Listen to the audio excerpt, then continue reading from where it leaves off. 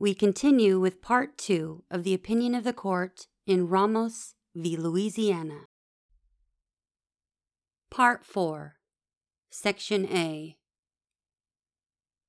If Louisiana's path to an affirmance is a difficult one, the dissent's is trickier still.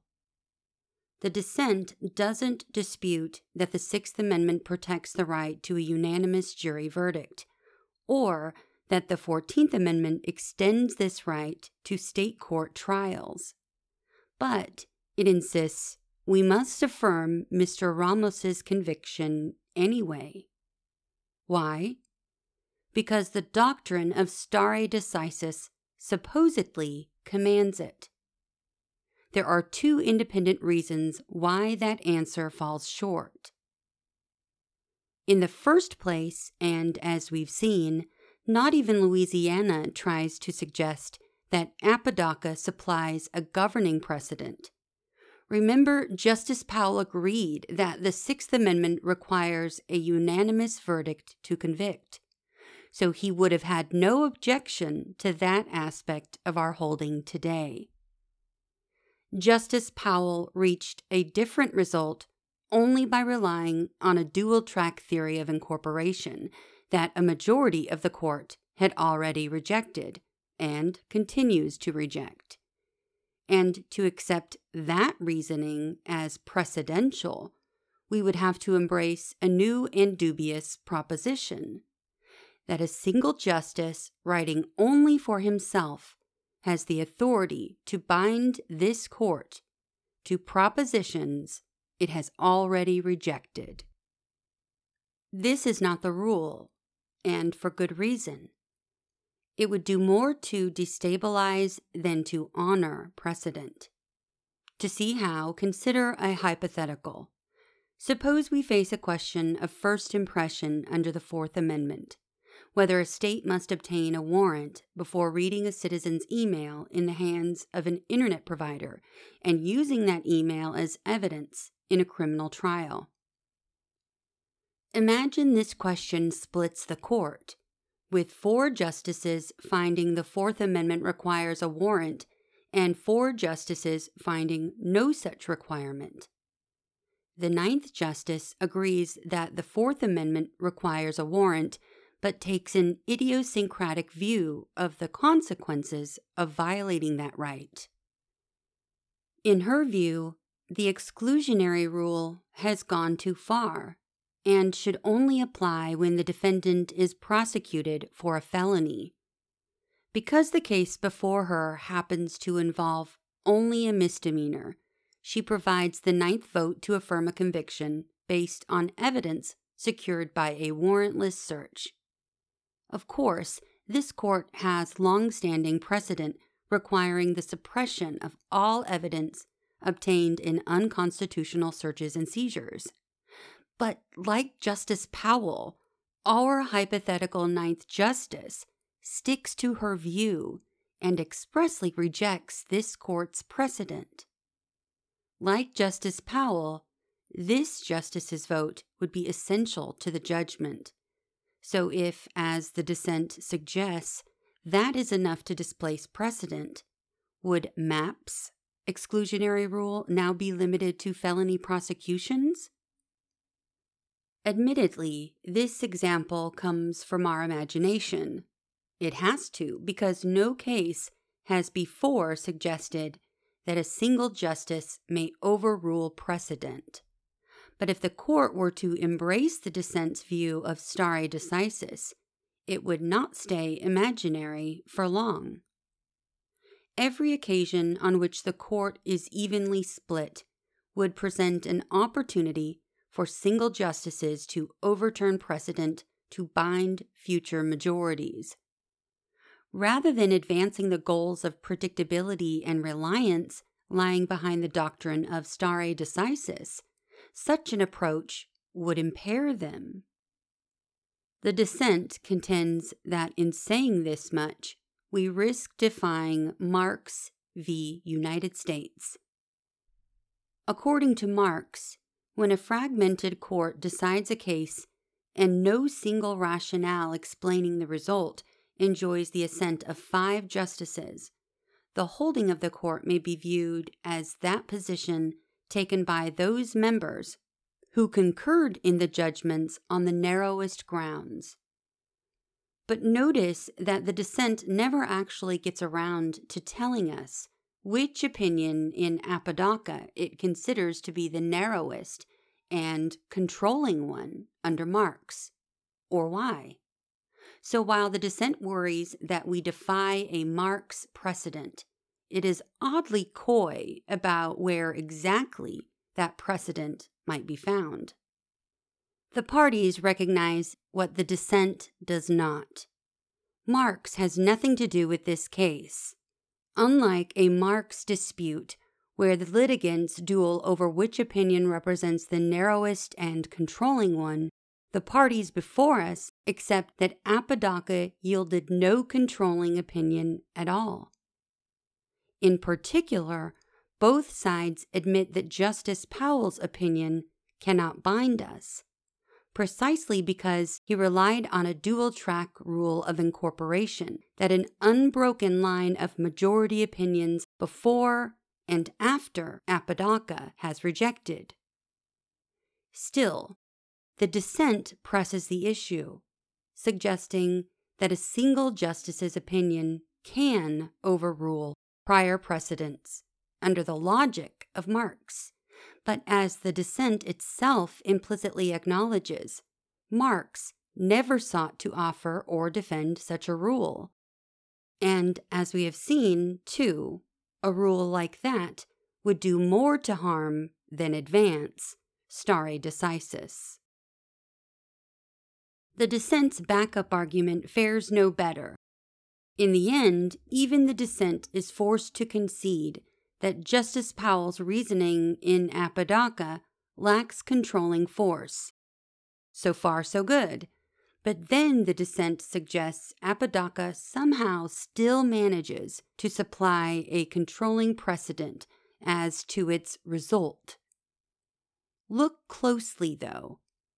The dissent's account of Apodaca's result looks suspiciously like the reasoning of Justice Powell's opinion. In Apodaca, this means that when 1. A defendant is convicted in state court, 2. At least 10 of the 12 jurors vote to convict, and 3. The defendant argues that the conviction violates the Constitution because the vote was not unanimous, the challenge fails. Where does the convenient state court qualification come from? Neither the Apodaca plurality nor the dissent included any limitation like that. Their opinions turned on the meaning of the Sixth Amendment. What the dissent characterizes as Apodaca's result turns out to be nothing more than Justice Powell's reasoning about dual-track incorporation, dressed up to look like a logical proof. All of this does no more than highlight an old truth. It is usually a judicial decision's reasoning, its ratio decidendi, that allows it to have life and effect in the disposition of future cases. As this court has repeatedly explained in the context of summary affirmances, unexplicated decisions may settle the issues for the parties, but they are not to be read as a renunciation by this court of doctrines previously announced in our opinions. Much the same may be said here. Apodaca's judgment line resolved that case for the parties in that case. It is binding in that sense. But stripped away from any reasoning, its judgment alone cannot be read to repudiate this court's repeated pre-existing teachings on the 6th and 14th Amendments. Section B. There's another obstacle the dissent must overcome. Even if we accepted the premise that Apodaca established a precedent, no one on the court today is prepared to say it was rightly decided. And stare decisis isn't supposed to be the art of methodically ignoring what everyone knows to be true. Of course, the precedents of this court warrant our deep respect as embodying the considered views of those who have come before. But stare decisis has never been treated as an inexorable command, and the doctrine is at its weakest when we interpret the Constitution because a mistaken judicial interpretation of that supreme law is often practically impossible to correct through other means. To balance these considerations, when it revisits a precedent this court has traditionally considered the quality of the decision's reasoning, its consistency with related decisions, legal developments since the decision, and reliance on the decision. In this case, each factor points in the same direction. Start with the quality of the reasoning. Whether we look to the plurality opinion or Justice Powell's separate concurrence, Apodaca was gravely mistaken. Again, no member of the court today defends either as rightly decided. Without repeating what we've already explained in detail, it's just an implacable fact that the plurality spent almost no time grappling with the historical meaning of the Sixth Amendment's jury trial right. This court's long-repeated statements that it demands unanimity or the racist origins of Louisiana's and Oregon's laws. Instead, the plurality subjected the Constitution's jury trial right to an incomplete functionalist analysis of its own creation, for which it spared one paragraph. And, of course, 5 justices expressly rejected the plurality's conclusion that the Sixth Amendment does not require unanimity. Meanwhile, Justice Powell refused to follow this court's Incorporation precedents. 9 justices, including Justice Powell, recognized this for what it was. 8 called it an error. Looking to Apodaca's consistency with related decisions and recent legal developments compounds the reasons for concern. Apodaca sits uneasily with 120 years of preceding case law. Given how unmoored it was from the start, it might seem unlikely that later developments could have done more to undermine the decision. Yet they have. While Justice Powell's dual-track theory of incorporation was already foreclosed in 1972, some at that time still argued that it might have a role to play outside the realm of criminal procedure. Still then, the court has held otherwise. Until recently, dual-track incorporation attracted at least a measure of support in dissent. But this court has now roundly rejected it. Nor has the plurality's rejection of the Sixth Amendment's historical unanimity requirement aged more gracefully.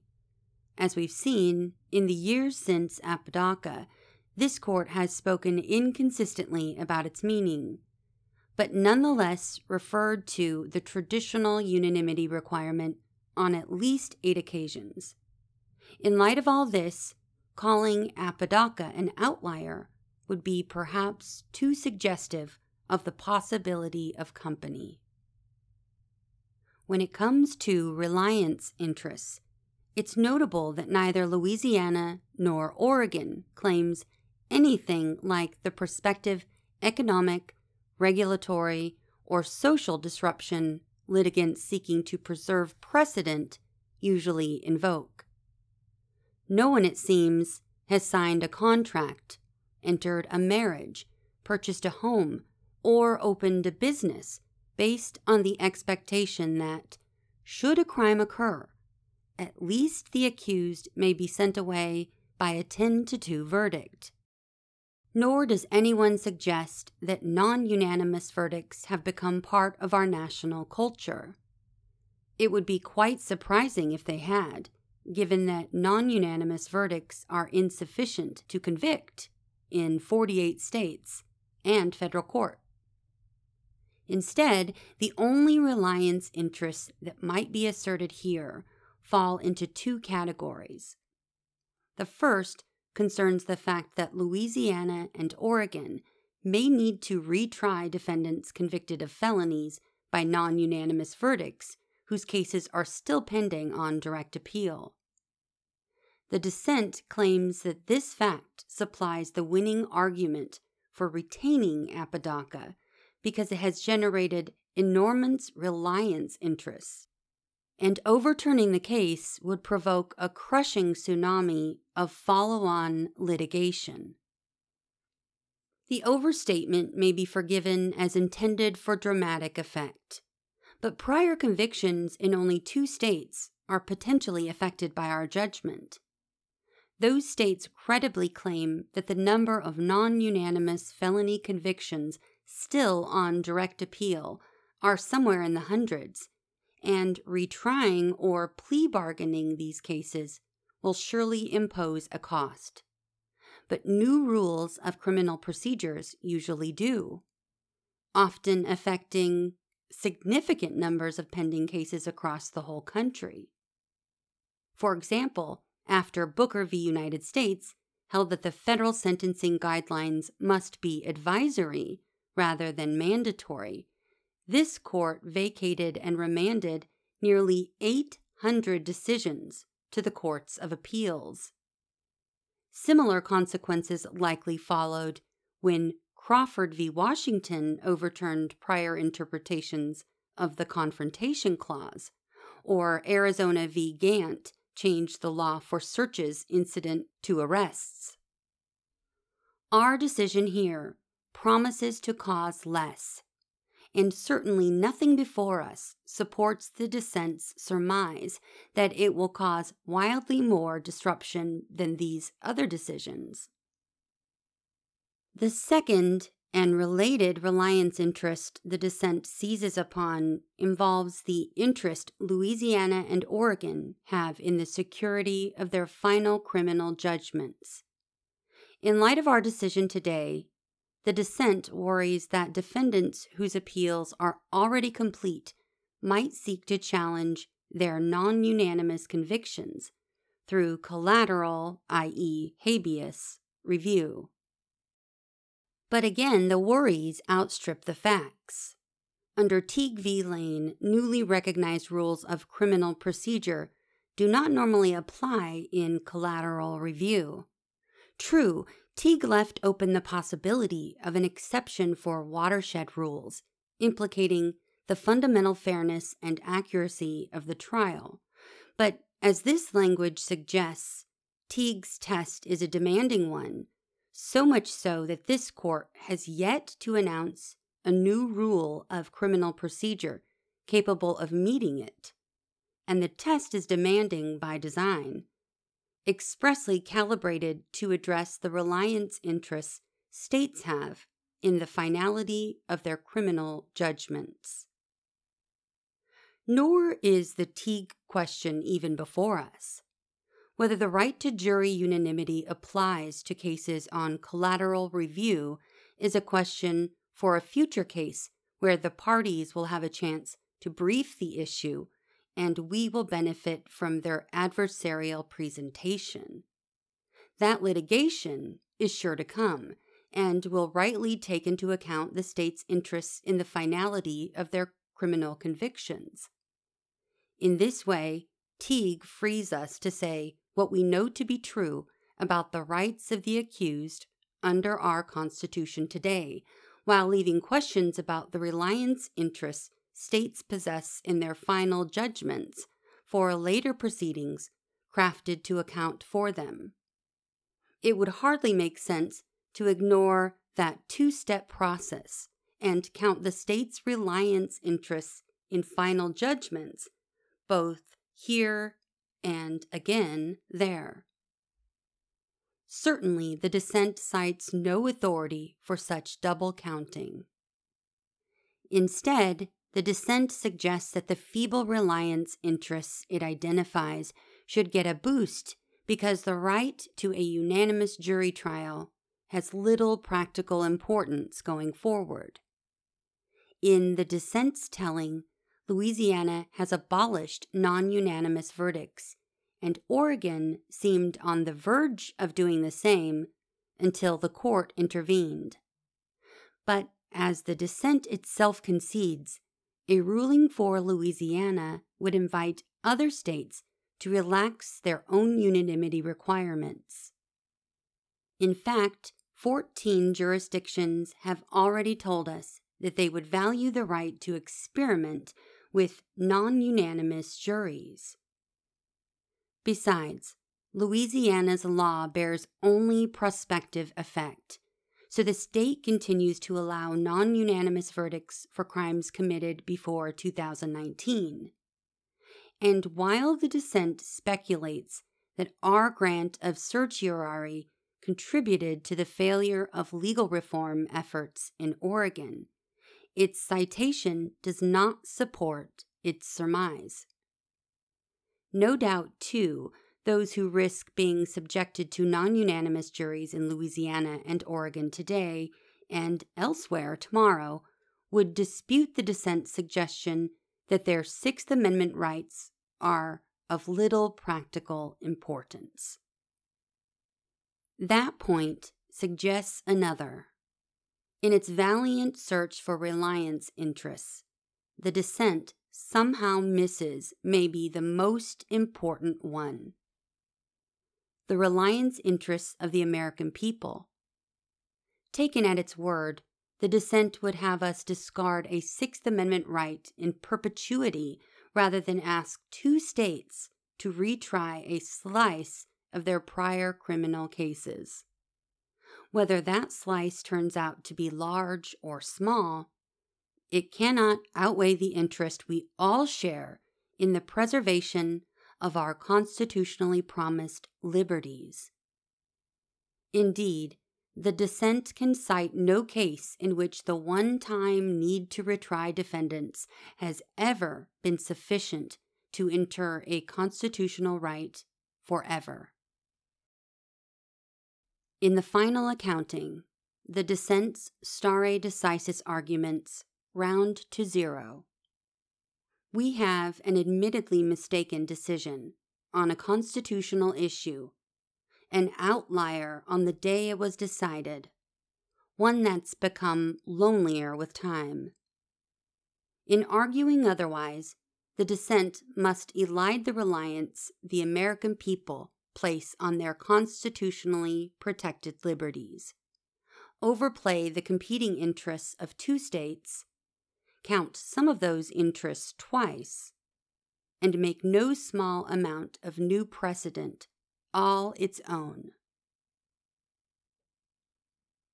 Part 5. On what ground would anyone have us leave Mr. Ramos in prison for the rest of his life?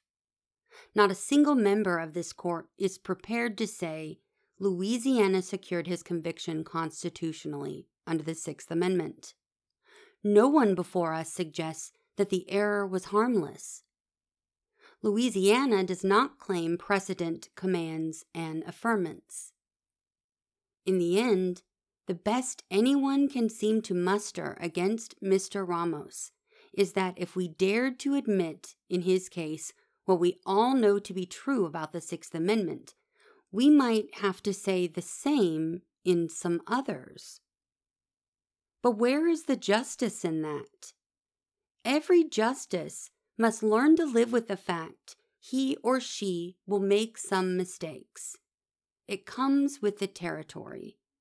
But it is something else entirely to perpetuate something we all know to be wrong, only because we fear the consequences of being right. The judgment of the Court of Appeals is reversed.